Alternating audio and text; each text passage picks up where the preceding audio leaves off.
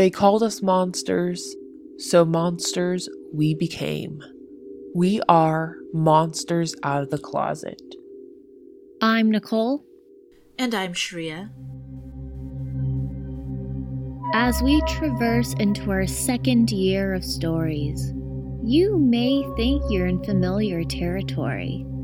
But as it so often happens, things are not always what they seem. The everyday is rife with turmoil, especially if you have to deal with supernatural apparitions on top of navigating cafeteria social circles. In this month's episode, we feature Carmen Dear, an audio play that delves into the deep conflicts that lie behind the veneer of high school malaise. This piece was written by Ari Ryder and features them as the voice of Mind's Eye, Christine Nguyen as Mariko, Nicole Penrod as Carmen, and Julio Urquidy as Mr. Ramos.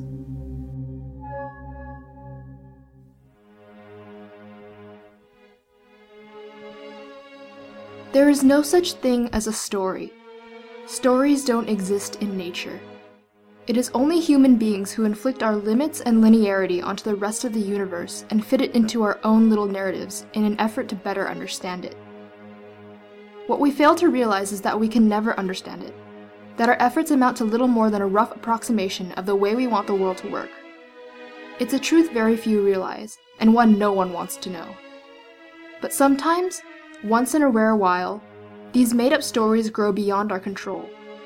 They become entities in their own right, with their own hopes and dreams and feelings. They become dangerous. Not of their own accord, of course. After all, how can something that does not exist be dangerous?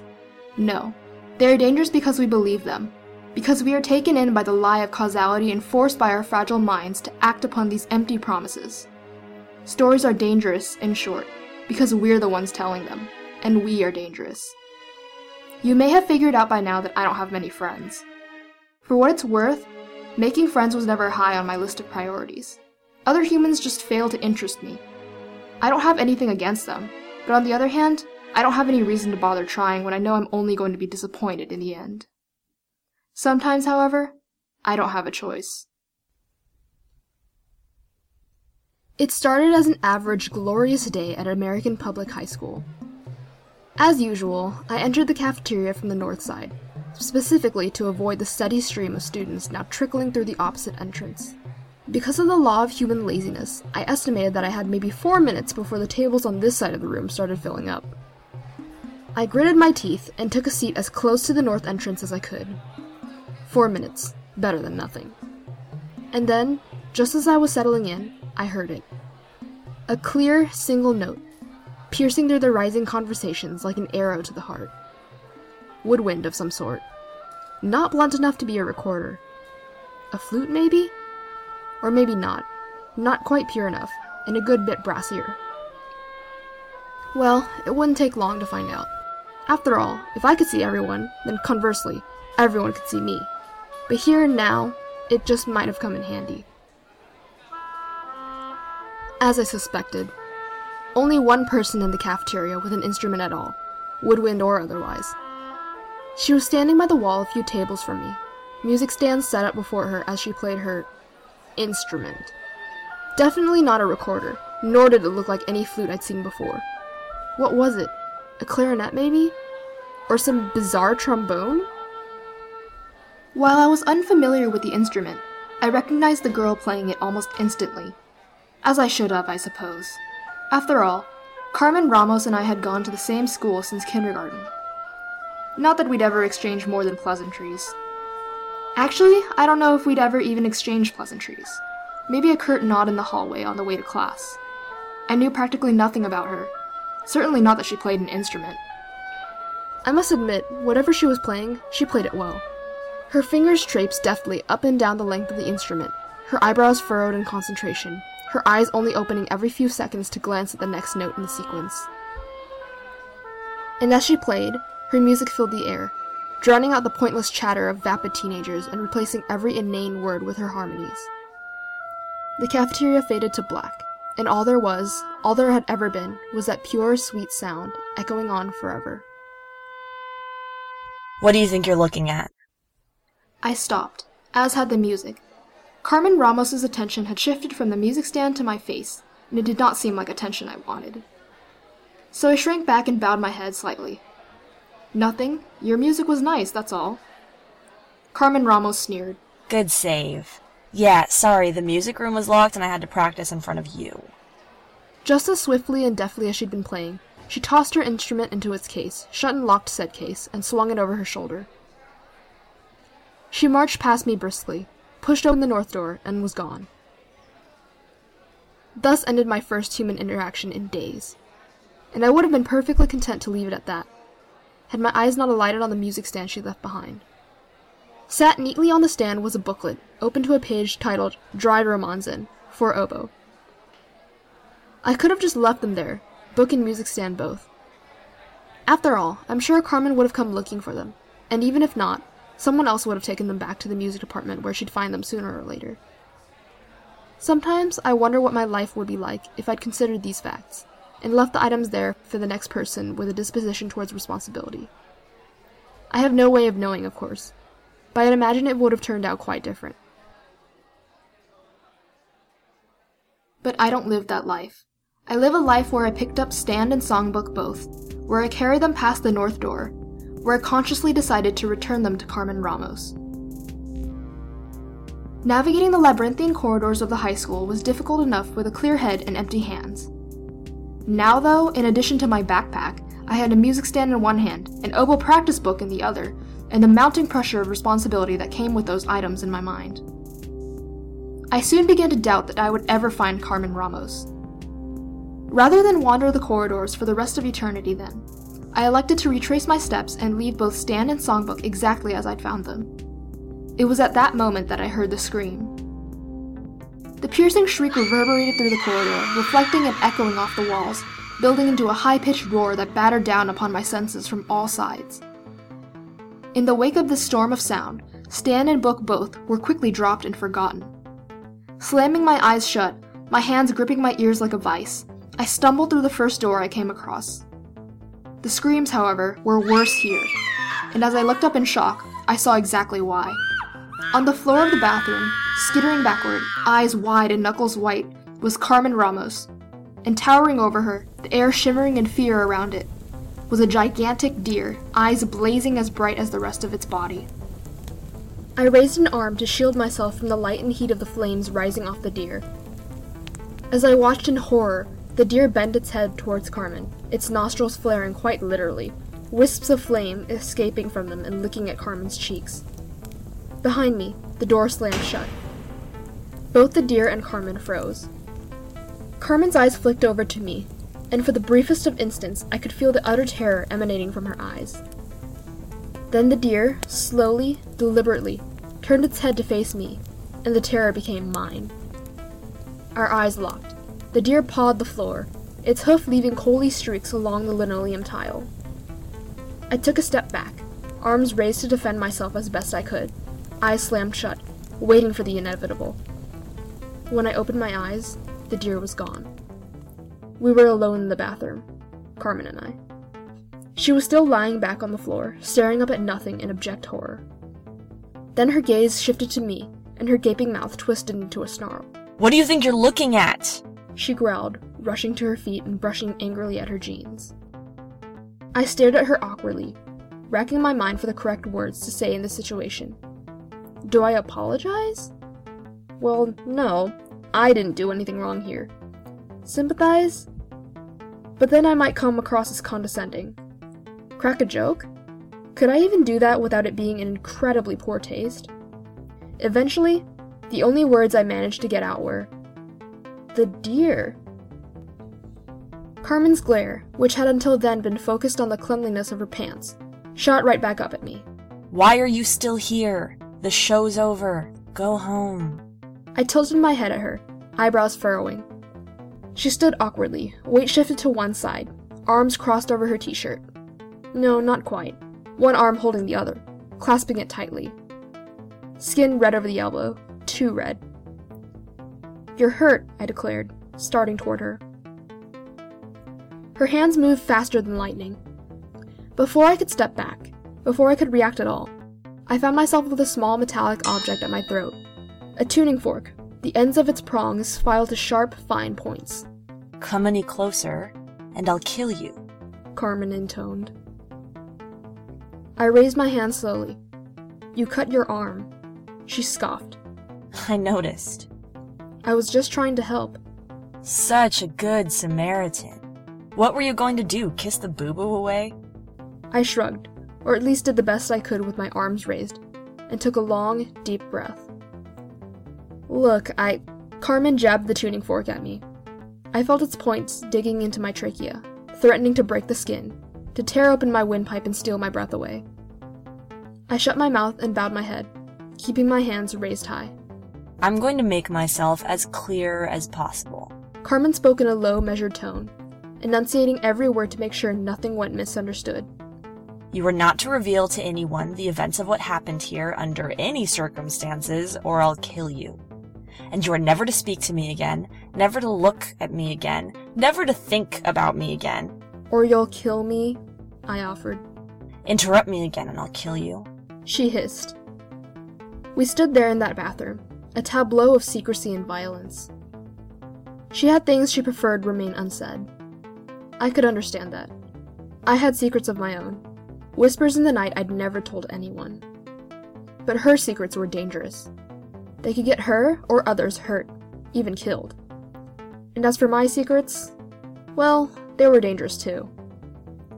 I stared up at Carmen, as slowly and purposefully as I could. She raised an eyebrow. What? I looked into her eyes. Green, a deep green, almost an emerald. But there were lighter flecks there too, little specks of tan scattered among the green. A deer in the forest. The words spilled from my mouth before I could even think about stopping them. I can help you. Her skeptical expression grew even more so. You can help me. And how exactly would you go about doing that? Put down the tuning fork and I'll tell you. She snorted. Not a chance. Slowly, surely, I reached forward and tapped my finger against the center of her tuning fork. Her eyes narrowed. I saw the transition in them, from confused amusement, to genuine confusion, to fear. Her hand shook violently as she fought to maintain control. But even she could not last forever. Her hand released the tuning fork, and it clattered to the floor, leaving little burn marks of its own before collapsing into a molten mass of red-hot metal. You let go just in time, I informed her. Any longer and you might have suffered some serious burns. I'd run your hand under some cold water just to be safe. She stared at me incredulously, her right hand clenched into a fist, her left hand clasping her right. What the hell are you? She whispered. My name is Mariko Hashimoto, I replied. I know who you are. That's not what I asked. She spat. I paused. I'd figured this might come up. After all, when you display the ability to melt aluminum with a touch, the question of how the hell you can do that is bound to make an appearance. But it's not something I'm exactly itching to tell. Especially not to a woman who, seconds ago, was perfectly willing to stab me in the throat with a tuning fork. So I shook my head. I'm a person who's willing to help. That's all you need to know. She narrowed her eyes. And you expect me to trust you on just that? No, I never said trust. Then why come to me at all? Because you have a problem and I can fix it. I let the words hang in the air for a moment. Then I tilted my head and added, for a price. A laugh broke free from her throat, shattering any tension I'd managed to build up. There it is! The catch! You can melt tuning forks, but when you help someone, it's not going to be out of the goodness of your heart, is it? I don't know you, I said firmly. And if you'll recall, you started by attacking me. I'd say a price is hardly unfair. Carmen nodded, her face painted over with a hateful smirk. I understand. Really, I do. I narrowed my eyes. So, what do you say then? Another scoff from Carmen. You say you can help me, but you just don't get me. How am I supposed to expect quality service from you? She made for the door. I sidestepped to block her. It'll come back, I stated. Carmen leaned toward me. Yeah, I know. And when it does, I'll face it the way I always have. By myself. Then she pushed past me and made for the door. When I turned around, Carmen Ramos was gone. School seemed to go slower than usual, which was not an unusual occurrence, I suppose, when there was something to look forward to afterwards. I wouldn't know. I hadn't had something to look forward to in a very long time. As soon as the bell rang for the end of my last class, I bolted out of the classroom and rushed for the parking lot. There was only one gate into and out of the school, which was annoying at times, such as when you're trying to avoid people. But if you were trying to stalk one of the students on her way out, well, it was perfect. I leaned against the wall beside the gate, pulled my hood down low, and waited. It didn't take long for Carmen Ramos to show up. I heard her before I saw her. The telltale click-clack of her black leather boots echoed through and over the noise of the crowd. Other students parted in her wake as she strode forward, face down, glare as intense as ever. She marched past me, taking no notice whatsoever, and continued to the sidewalk, where she made a left. Pushing myself off the wall, head down, hands in the pocket of my hoodie, I followed after her. The heart of our little suburbia lay toward the right. We were headed in the opposite direction, toward the city. I mused on that for a moment. There were schools closer to the city, if not in the city itself, where she could have gone. If she'd lived in the city all her life, why go to a school that much farther away? We reached a high-rise apartment building, convenience store at the base, then windows all the way up. It was at this towering mass of glass and concrete that Carmen finally stopped. She rooted around in her backpack, muttering curses under her breath, before extracting a dull bronze key and fitting it into the lock of the rusty gate before her. Just as the gate was about to swing shut behind her, I caught it and slipped past into the building. Smooth sailing so far. Beyond lay an old wooden door, the varnish cracked in spreading lightning patterns. No lock on this one. Part of me worried about the absolute dearth of security, but the vast majority was just grateful I hadn't had to break anything. Not yet, at least. Hidden behind this door was a staircase. Suffice it to say that it was a very long staircase, and Carmen was already halfway up. I took the stairs 2 at a time, doing my best to control my breathing, praying that she wouldn't hear me. Carmen paused, furrowed her eyebrows as if she just remembered something very strange and had only realized now what it was. Then she turned slowly, carefully, and looked me straight in the eye. I stood frozen, holding my breath even as my chest begged for air. Carmen surveyed the rest of the stairwell, her eyes narrowing. Mind playing games again? She muttered before turning and pushing through the door behind her. The door swung shut with a thud, and I half gasped for air, half sighed in relief. I don't know if I'd have been able to hold both the invisibility and my breath at once for too much longer. Luck was on my side so far. Well, as on my side as it could be. Beyond the next door lay a long, dimly lit hallway, the walls painted an odd combination of dull yellow and mold, the lights flickering over the matted, stained carpet. The faint odor of must and burnt eggs hung in the air, accompanied by a fainter and yet more foul odor. I pulled my hoodie over my nose and surveyed the area. I hadn't seen Carmen leave the hallway. Too busy musing on my own invisibility and luck, which may have just run out. After all, if I didn't know what room she was in, there wasn't really any way I could continue to track her. Carmen, what is that? What did you do to your arm? It's just a cut, Pa. Calm down. Calm down? You're bleeding. How am I supposed to calm down? The argument quickly switched to what I assumed was Spanish, although I admit it could have been Portuguese, both languages I have no idea how to speak. Whatever language it was in, I could hear every word of it, clear as day. Benefits of thin walls, I suppose.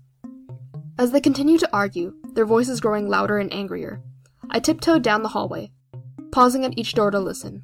The shouting seemed to be concentrated toward the middle, so if I started there... I leapt back in sudden shock as the door beside which I was about to bend my ear flew open, smashing against the peeled wallpaper.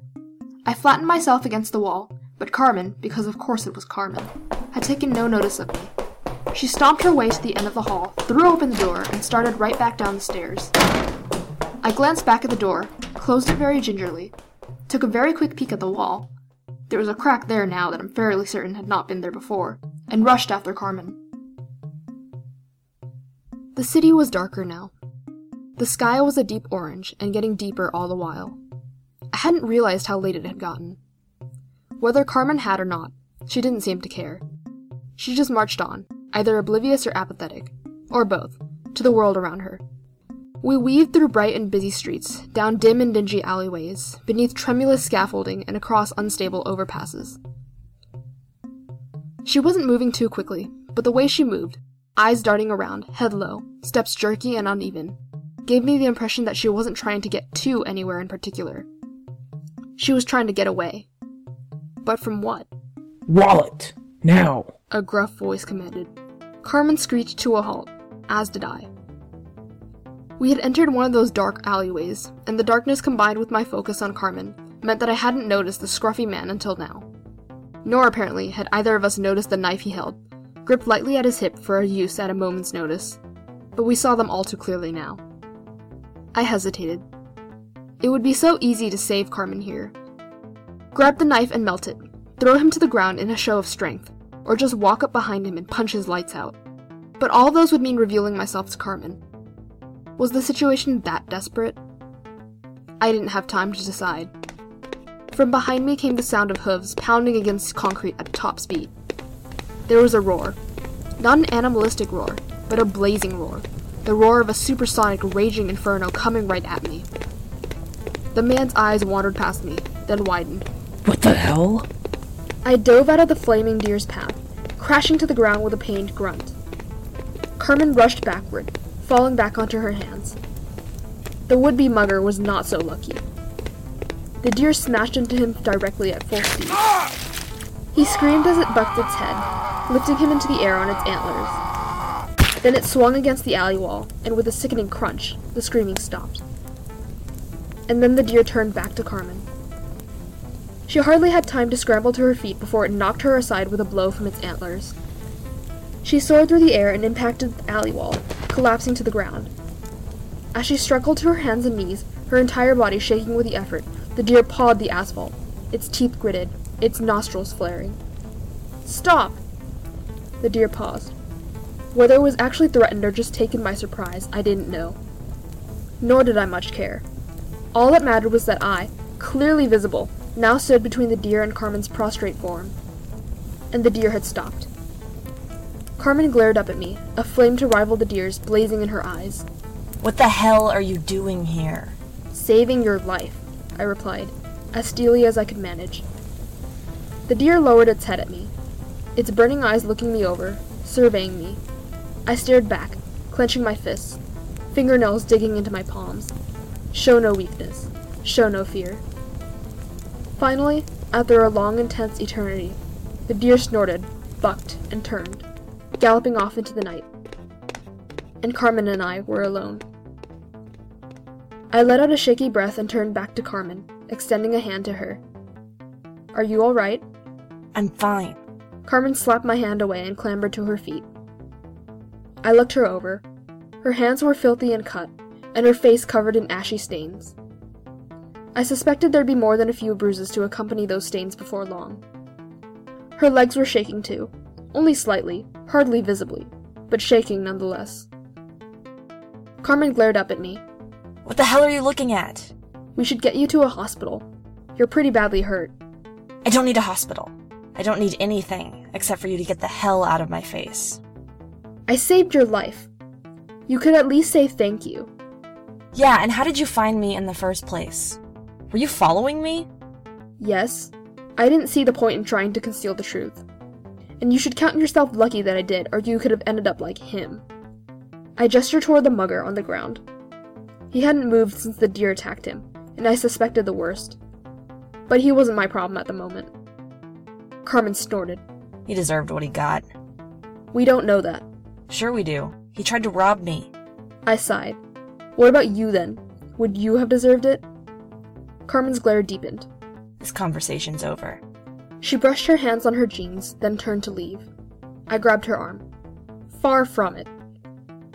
Carmen stared back at me, and in her eyes I saw, yes, annoyance, yes, anger, but also sadness, regret. I wasn't sure what it was, but it wasn't something I had expected. I took a breath. This was it, the second chance.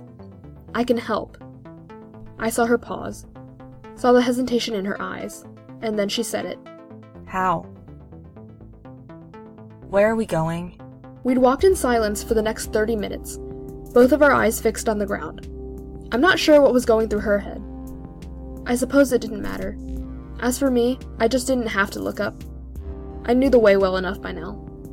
I sighed. You'd figure you would ask that before we left. I'm asking it now. Carmen folded her arms. She still hadn't looked at me. So tell me, where are we going? Well, you might as well have saved your breath. I stopped. We're here. The Capricorn was once a popular movie theater, or so I've been told. I'd only ever known it as the abandoned theater by the warehouse district, with cracked box office windows, peeling off-white paint, graffiti where the posters used to be. All from the early days of its abandonment, as I'd found out. Rumors had quickly spread that the theater was haunted. They weren't that far off. Carmen stared up at the cracked, unlit letters above the empty marquee and scoffed. There'd better be a hell of a dinner after this. I narrowed my eyes at her. We're not on a date. Lucky for you, because this would have been the second worst date I've been on. My eyes narrowed even further. Second worst? Carmen shrugged.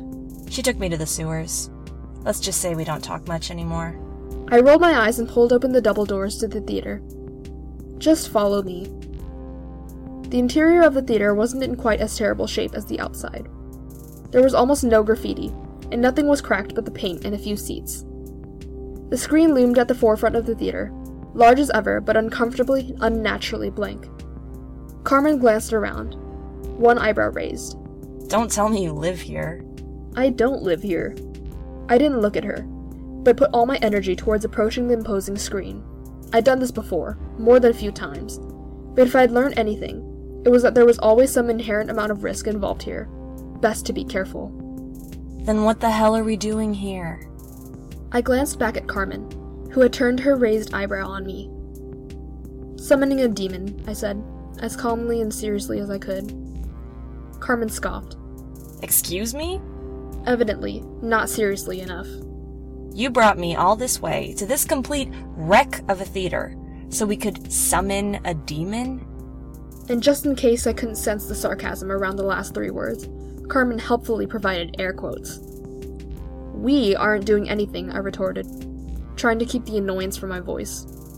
You're only here because you're the one with the problem. And what, summoning a demon is your way to fix it? Yes. I sat down cross-legged before the screen and closed my eyes. Now quiet. She wasn't wrong, of course, to be skeptical. Without first-hand experience, you'd hardly think it a viable option. Even I didn't like it. But I'd also promised to help Carmen. And to do that, I needed advice. I needed help. And I needed to be unafraid. I am Mariko Hashimoto, a child of Earth. I call upon you, the one known here as Mind's Eye. Rise from the depths and answer my call. My voice echoed through the theater, reverberating and circulating until it filled the room. Theater acoustics. Nothing quite like them when it comes to drama. Or, I suppose, supernatural focus. All those emotions, all that spectacle, all that creativity and imagination crammed into a single room. It's the perfect place to draw out an apparition.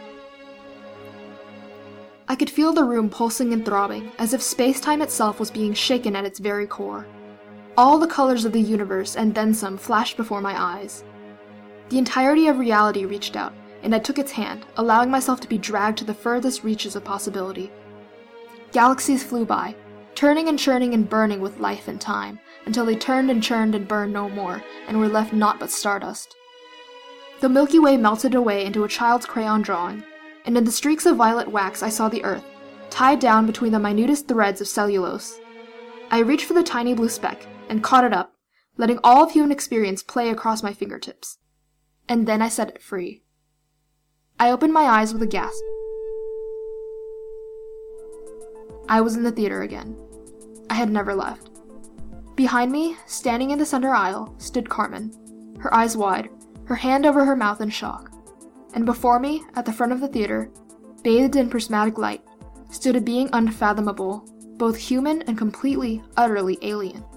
The being looked me over carefully, then gave a curt nod. Mariko Hashimoto. It's been a while. It has. I stood, clearing my throat. The being eyed Carmen, who hadn't moved an inch. I take it this isn't a social chat. Hardly. I turned back to Carmen. It's okay. They won't hurt you. I could see Carmen's mind working, straining to process what had just occurred in front of her. It didn't seem to be going well. The being and I locked eyes. Allow me to do the honors.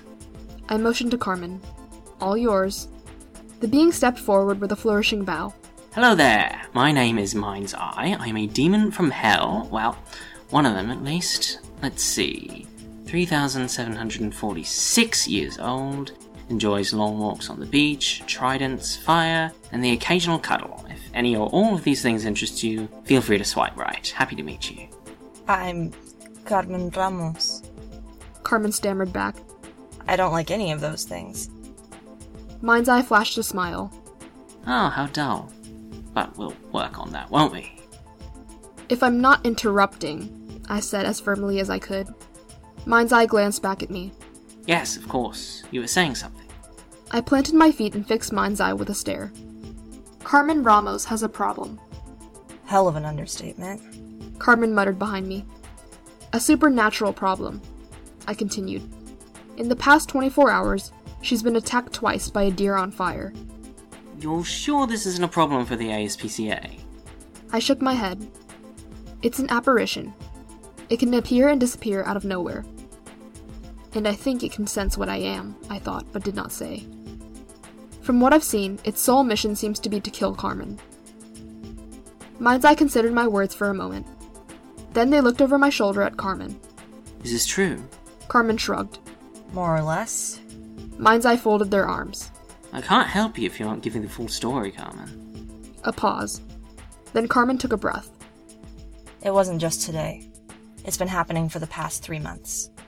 Every time I feel afraid, or threatened, or hurt, it's there. I stared at Carmen. That crack in her voice. The first time I'd felt any emotion from her at all except anger. What was she hiding? Mind's Eye nodded somberly. I see. At least I think I do.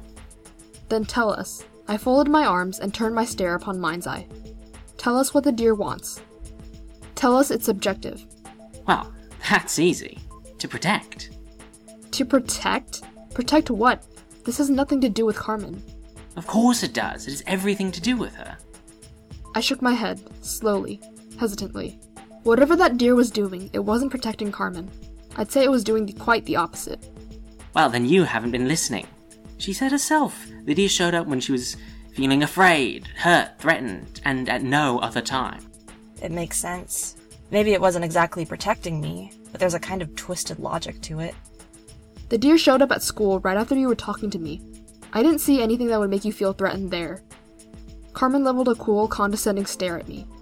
I'm practicing my oboe when I catch the weird kid staring into my soul. I may have felt a little threatened. I opened my mouth for a witty response, but then thought better of it. Fair enough, I replied instead. But that still doesn't explain how it confused protect for attack. Mind's Eye sighed. You're just not getting this, are you? The answer's right there. So obvious. You're just asking the wrong questions. Then tell me the right question. I was getting annoyed now. Mind's Eye shook their head lightly. It's not your question. I took a breath, mentally preparing to give a paranormal, eternal entity the argument of their life. Then I paused and turned around. Carmen was standing there, hands folded, head down. She looked up at me.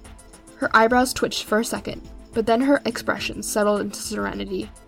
She was beautiful. And in that moment, I realized whose question it was. What's the deer's name? A smile crossed Mind's Eye's face. And when they answered, they did so with one word. Renito. I'm in my bed, being tucked in by my mother. I'm 7, maybe 8. I'm young. Still young enough that being tucked in by my mother before bed isn't embarrassing. I stare up at her. Do you really have to go away? She smiles back, brushes her hand gently against my cheek. It's only for a little while, darling. I'll be back soon, God willing, and I'll call when I can, okay? I pull the covers up to my chin. It's not the same. She nods. Her smile fades just a little.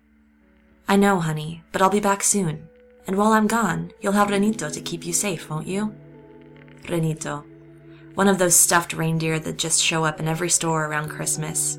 It wasn't even Rudolph, just some random reindeer I'd said I wanted, and my mother had bought it for me.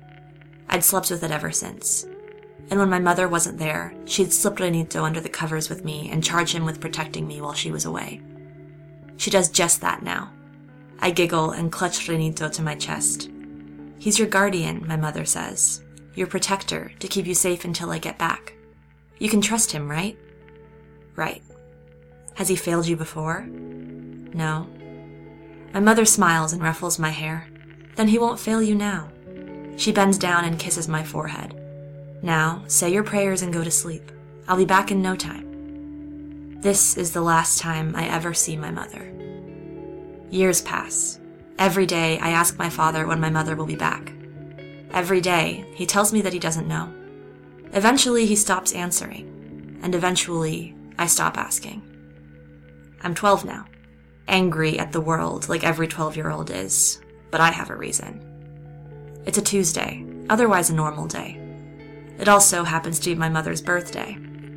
I hadn't done anything for it in the years since she left, but for some reason, today, I feel like I need to do something. I grab a cupcake from the cupboard. It's not much, but it's all we have now. After the move to the city, my father stopped letting us buy fancy stuff like cake and donuts. Every so often, we'd get a box of cupcakes, and we'd split one every day until they ran out. But I don't split this one. I feel like my mother deserves her cupcake whole. I place the cupcake before me. Chocolate, with chocolate frosting and rainbow sprinkles. My favorite. My mother's favorite, too. I stick a candle in the top and light it. Happy birthday, Mama, I murmur, and take a breath to blow out the candle. But I don't blow it out. My father comes home 20 minutes later. The candle is still burning, down to the last centimeter or so, and I'm sitting before it, head in my folded arms, watching the fire dance. My father sighs behind me. Carmen, it's okay if you want a whole cupcake, but please ask me first, okay? Where's Mama? My father stops. He stares at me, his eyebrows nodding. In the light of the dancing fire, he looks old. She's not here. I see that. I push the chair back and stand up, glaring at him. Where is she? My father looks down, away from me. I'll tell you when you're older. I want to know now, I scream. I scream at my father, because in that moment, he's not the man who raised me, the man who sat with me telling jokes, the man who used to buy me cake and donuts. In that moment, he's a man keeping secrets from me, and I hate him for it. The man I hate shakes his head. I can't tell you. Why not? I scream back. Carmen, lower your voice. The neighbors will hear. I don't care. Tell me where she is. Tell me what happened to her. Carmen, please, calm down. Did you do something to her? Did you hurt her? Did you kill her? That's enough. The man I hate snaps. He glares at me. It's not a look I've seen on him before. I stare at him in shock. Why won't you just tell me? He shakes his head and stares down at the floor. I can't tell you. I stare at him for just a moment longer. Then I scoff and turn away. You're useless. And I march to my room, slamming the door behind me. It's only once I sit down on my bed that I realize that I'm still holding the cupcake.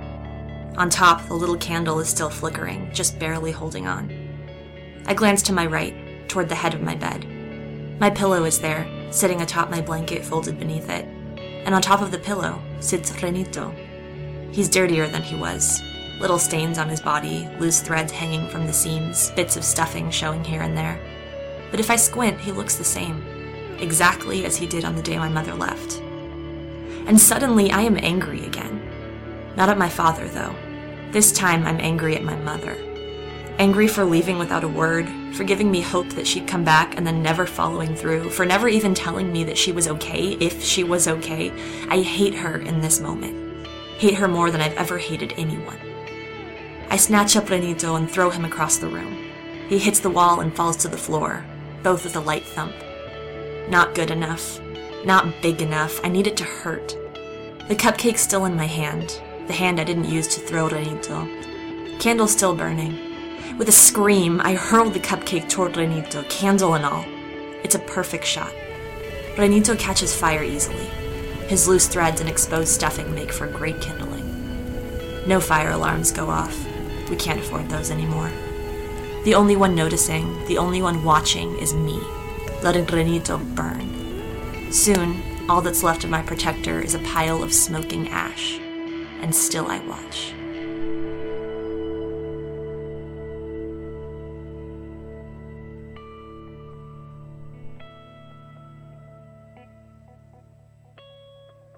Are we beginning to understand now? We were still in the theater, Carmen, Mind's Eye, and myself. The screen, illuminated with Carmen's memories until just a few seconds ago, had gone blank once more. Carmen glared at Mind's Eye. I didn't say you could go into my head. And I didn't bother to ask, but you needed to understand. Both of you. You needed to see the sequence of events yourselves. You could have just asked me what happened to Renito. Mind's Eye raised an eyebrow. And would you have told me? Carmen pursed her lips, but remained silent. Mind's Eye spread their arms. An object imbued with enough emotion can become possessed, can become animate. Such an object can even be used as a tool or charged with a mission. In this case, quite accidentally, I believe, but effectively nonetheless, your little stuffed reindeer was given the task of protecting you. But it hasn't been protecting her. It's been attacking her. It tried to kill her. Well, if someone set you on fire, I suspect you'd be just a tad ticked off with them too. Okay, fine. I began pacing. Assuming everything you speculated is accurate. It is. Why now? It's been 5 years since Carmen burned Renito. Why is it only now, 3 months ago, that he started coming back? That's an excellent question. Mind's Eye turned to Carmen. Ms. Ramos, care to offer some insight? Why don't you just take another peek into my brain and find out? Mind's Eye shrugged. Well, I certainly could, but something tells me that would not be your preferred option. I don't care either way, you'd only be hurting yourself. Carmen pursed her lips in anger, but no witty response came forth from her mouth. She simply folded her arms. 3 months ago, I came home a little early from school. My father was on the phone with someone, I didn't hear who. They were talking about plans for something. Maybe lunch or dinner. I didn't think anything of it. Not until my father said, "I love you." Carmen was staring intently at the ground, her fists clenched, her expression blank. I didn't know what to think. I still don't. And it's certainly been long enough for him, but when I heard him say that, all I could think of was my mother. Where she was, what she was doing, if she'd found anyone too. Her voice dropped to a whisper. If she was still alive to find anyone. I stared at the ground too. I understood. Not exactly. This exact problem had never happened to me. But I understood the sentiment. Of having loved and having lost, and never really knowing what became of the one you'd loved. I understood all too well. Mind's Eye regarded Carmen curiously, looked her over, weighing her in their mind, deciding what to do with her next. Then they nodded. Would you like to know? Carmen's head bolted up, her sharp gaze leveled at Mind's Eye. Know what? Of your mother. What became of her. Of what her life has been like since she parted ways with you and your father. Mind's Eye tilted their head, eyes still fixed on Carmen. Carmen's eyes widened. She took a shaky breath. You know what happened to her? Mind's Eye scoffed. Do I? No. But I can find out quite easily. Would you like to see? I saw Carmen's eyes light up, saw her fists unclench just a fraction, her shoulders inch that slight bit upwards, heard her draw in the tiniest of gasps. And I stepped forward. Wait. Carmen and Mind's Eye both whipped around to look at me. Mind's Eye in amusement, Carmen in fury. You are not going to have taken me this far just to stop me here. I'm not going to stop you. I raised my hands in a gesture of peace. I just want to make sure we know what we're getting into first. Mind's Eye waved a dismissive hand at me. Relax, Miss Hashimoto. I'm not asking for anything in return. Not yet. I folded my arms. But I know how you work. Mind's Eye chuckled. Good to be cautious then. But no, there's nothing I desire from Miss Ramos. In any case, you're the one who brought her to me, so let's just consider this an extension of our deal, shall we? I stared at Mind's Eye as sternly as I could. They stared back, still showing no emotion but amusement. Finally, I sighed. Fine, I accept. Mind's Eye nodded. As you wish. The theater screen flickered to life. A room faded in. White walls, an open window, lace curtains blowing in the breeze. A sunny day outside. Blue skies over a green arboreal oasis. And looking down upon that deciduous paradise, laying back against the windowsill, was a woman I would not have recognized 10 minutes ago, but who I would have said looked strangely like Carmen Ramos. Carmen Ramos herself stood straight up, staring agape at the screen. That's her. She murmured to no one in particular. That's not me. I glanced sidelong at Mind's Eye. They returned the gaze, all amusement gone from their eyes. I took a breath. Carmen Ramos's mother looked up from the view and smiled. I almost thought, for a split second, that she was smiling at us. And then he came into view. One of those men with a permanent 5 o'clock shadow, a square-set jaw and perfect shining teeth. Carmen Ramos's mother embraced this man, and they looked out onto the view together. I took a quick peek at Carmen. All her calm and serenity had gone. Her shoulders were tense, her fists clenched, her teeth grinding together like marble upon stone. Who is he? She spoke, her tone measured, just barely held back. His name's Vincent. He and your mother met 4 years ago while she was traveling. They started dating not long after. It's a touching story, if a little on the long side. But she's happy. Carmen's voice was laden with disbelief, with misunderstanding, or with refusal to understand. She's fine. Yes. Carmen rounded on Mind's Eye, the fury returning to her eyes. How? How can she be fine? She abandoned us, left us in the dirt, and now she's just... fine? How could she do that? Shall I tell you? Carmen gestured sharply toward Mind's Eye. Please.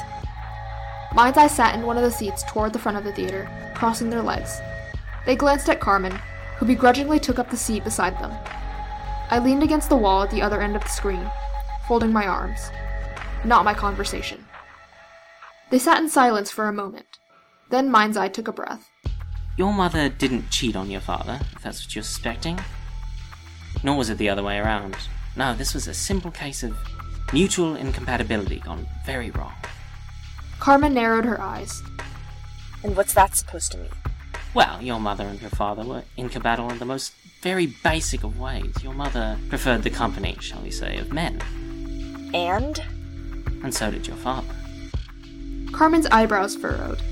She opened her mouth to respond, closed it, then opened it again. My father's gay. Indeed he is. Okay. So what's the issue? I don't care if he's gay. Mind's Eye leaned back, clasping their hands before them. Well, maybe you don't, but your mother certainly did. Carmen blinked. What do you mean? Oh, think about it, Miss Ramos. Of your parents, which was the one who always took you to Mass on Christmas and Easter? The one who insisted you keep the Bible next to your bed till you were 7? The one who'd always make you say grace before meals no matter how hungry you were? Carmen stared blankly at the floor again. My mother. Mind's Eye nodded. They were staring at the floor too. You spent so long missing your mother, pining after her memory, that you forgot that she was human too. You forgot about all the things she did that you hated, all the beliefs she held that you never really understood or cared about. Not then.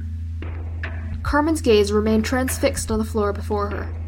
My father is gay. And when my mother found out, she left him. Mind's Eye shook their head. Not just left, drained.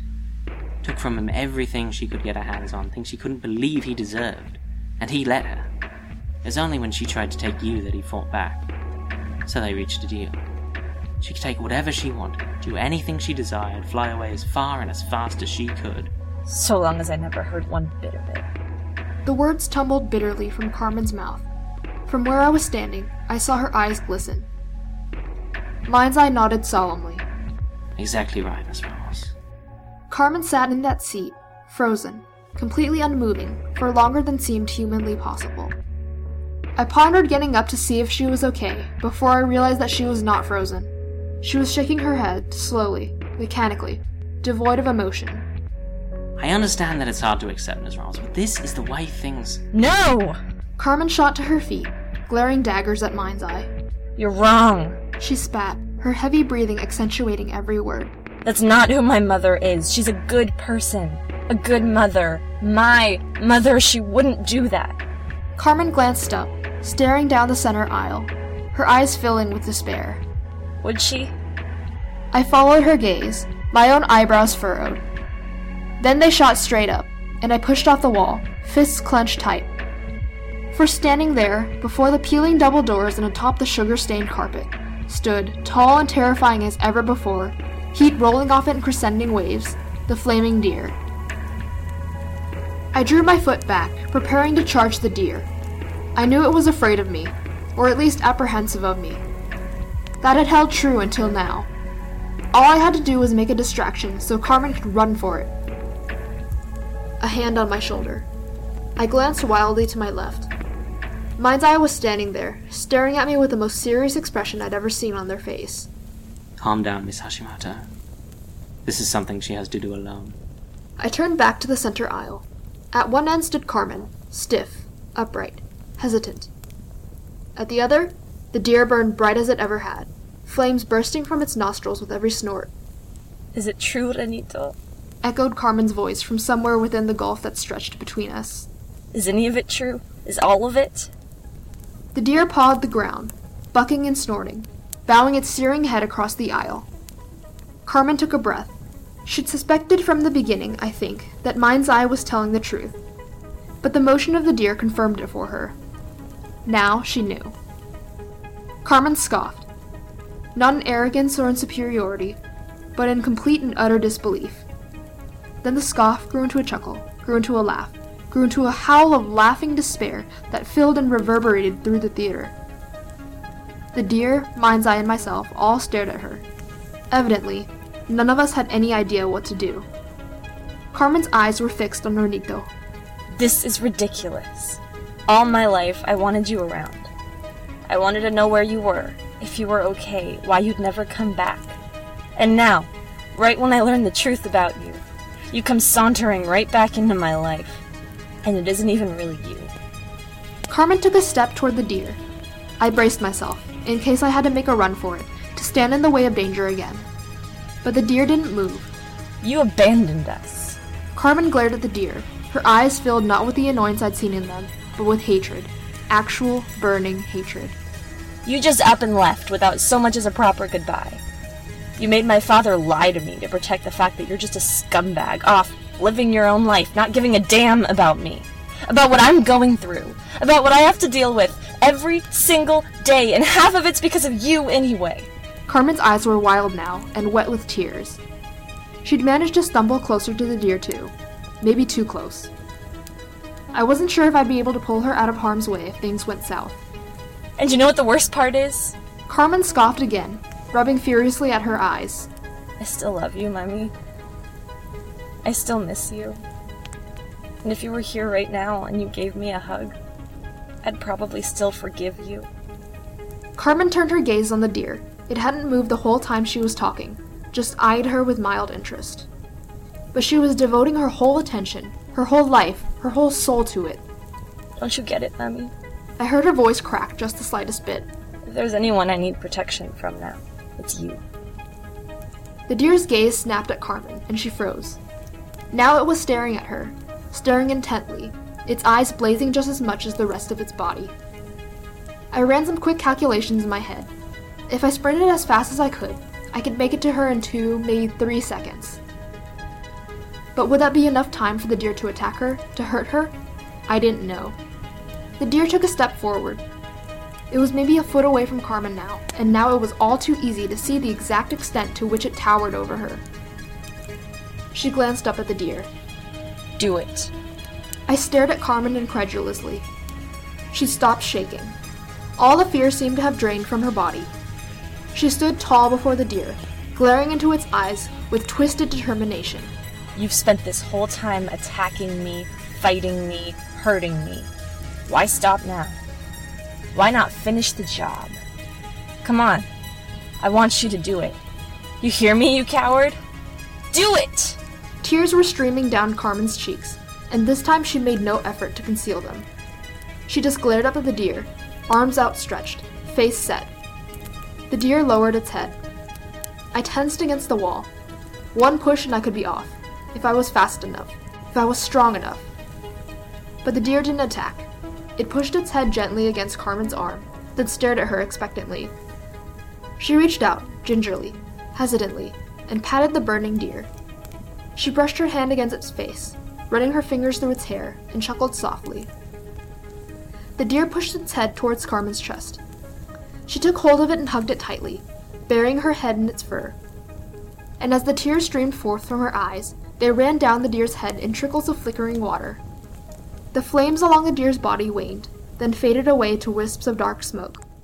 And when the smoke cleared, all I saw was Carmen, standing in the center of the theater, surrounded by nothing but ash.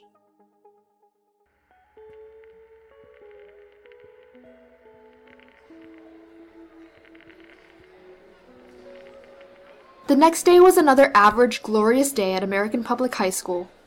I'd set up at a table by the north entrance again, and was leafing through a book I'd picked up at the library a few days ago. The Scapegoat, it was called, by Daphne du Maurier. It had an interesting premise, if a little unbelievable. So too with life, I suppose. What do you think you're looking at? Came Carmen Ramos's voice from somewhere beyond the book. I lowered du Maurier slowly, peering over the top at Carmen. She was standing before me, arms folded, foot tapping, a sour expression on her face. My eyebrows furrowed lightly. What was she doing here? Or at least, what was she doing talking to me? I'm reading? I figured.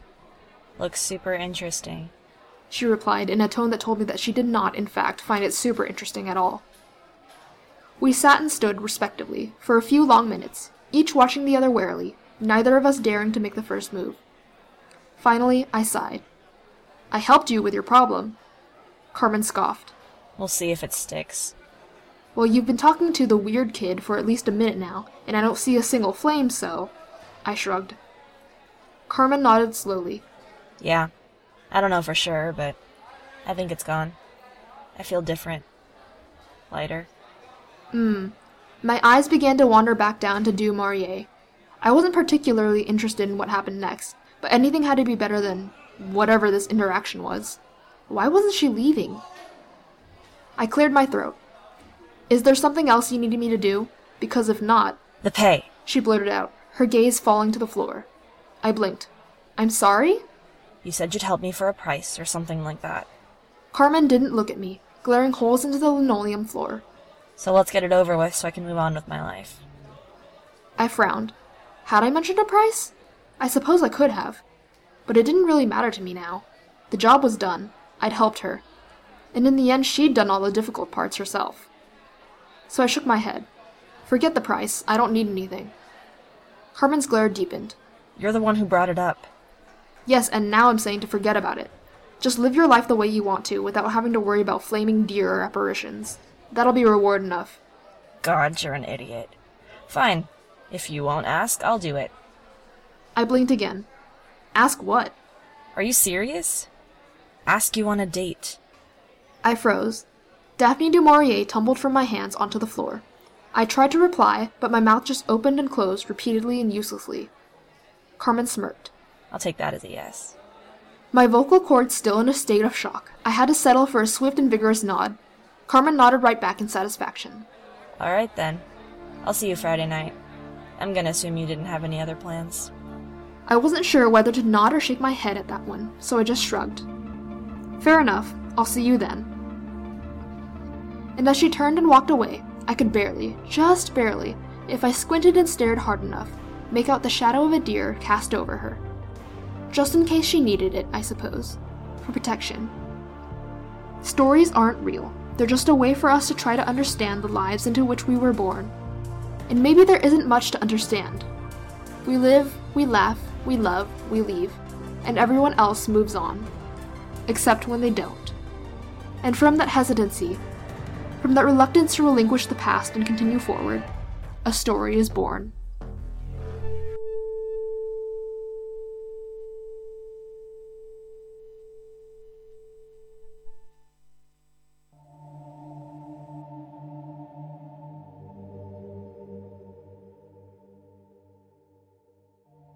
Fiery omens, secretive families, deceptive flaws, and hidden strengths. Think, listener, what is the most predictable, unremarkable, familiar part of your life?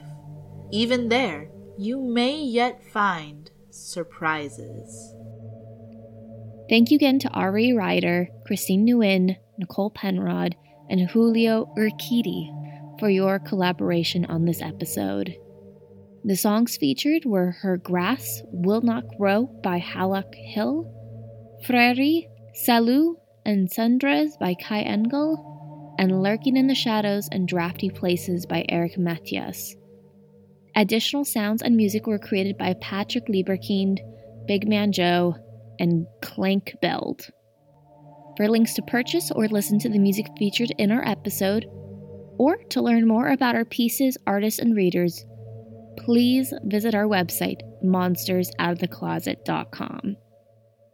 Our next episode, Darkness, will be released on December 25th. In the meantime, we're looking for submissions to feature in upcoming episodes like Gothic, Nightmare, Double, and beyond.